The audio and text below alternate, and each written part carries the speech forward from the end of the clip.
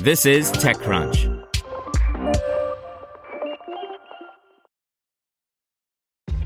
This episode is brought to you by ShipStation.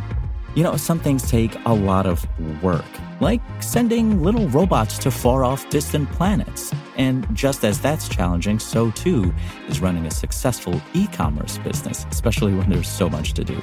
So I want to introduce you all to ShipStation. Now, I love using ShipStation because of its easy-to-use dashboard, which makes managing orders and printing labels a breeze and super smooth. Oh, and the customer service is just out of this world.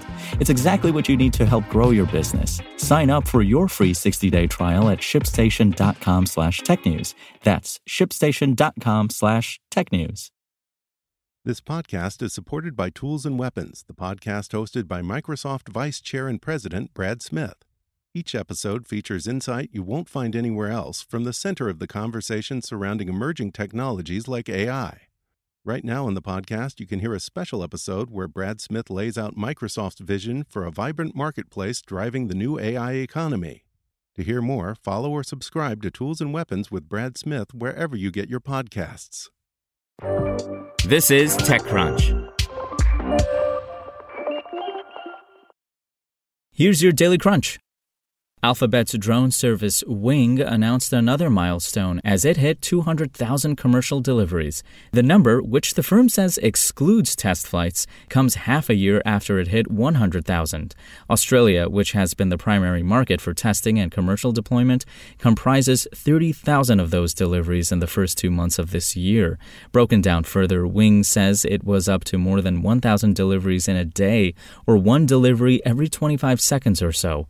The big round number arrives as it announces a commercial partnership with Coles, one of Australia's leading supermarket chains.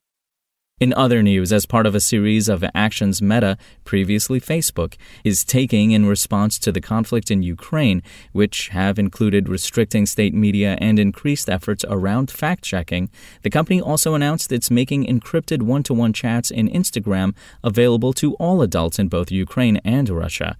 Users on Instagram will also be alerted to the option by way of a notification that appears at the top of their direct message inbox, which informs them they can switch over to an encrypted conversation if they choose. Other Meta-owned apps, including Messenger and WhatsApp, have already offered end-to-end encryption.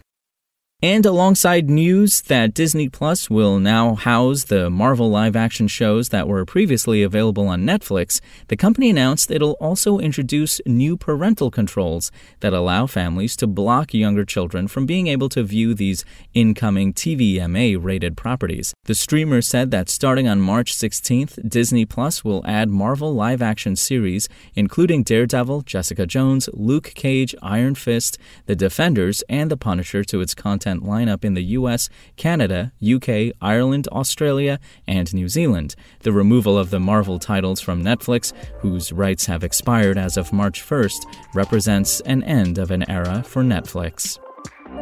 Now let's see what's going on in the world of startups.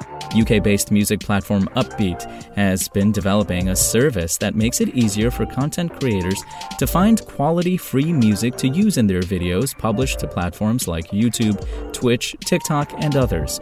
And now it has raised a $6.15 million Series A. Next, Zero Systems launched with an idea to bring automation to professional services like law firms. They wanted to focus on speeding up manual tasks with AI-driven systems. Now it has a $12 million Series A to bring automation to professional services. And OpsLevel, a startup that helps development teams organize and track their microservices in a centralized developer portal, announced that it has raised a $15 million Series A funding round. That's all for today. For more from TechCrunch, go to TechCrunch.com.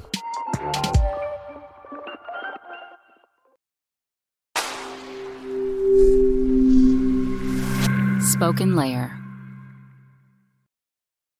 Want to learn how you can make smarter decisions with your money? Well, I've got the podcast for you.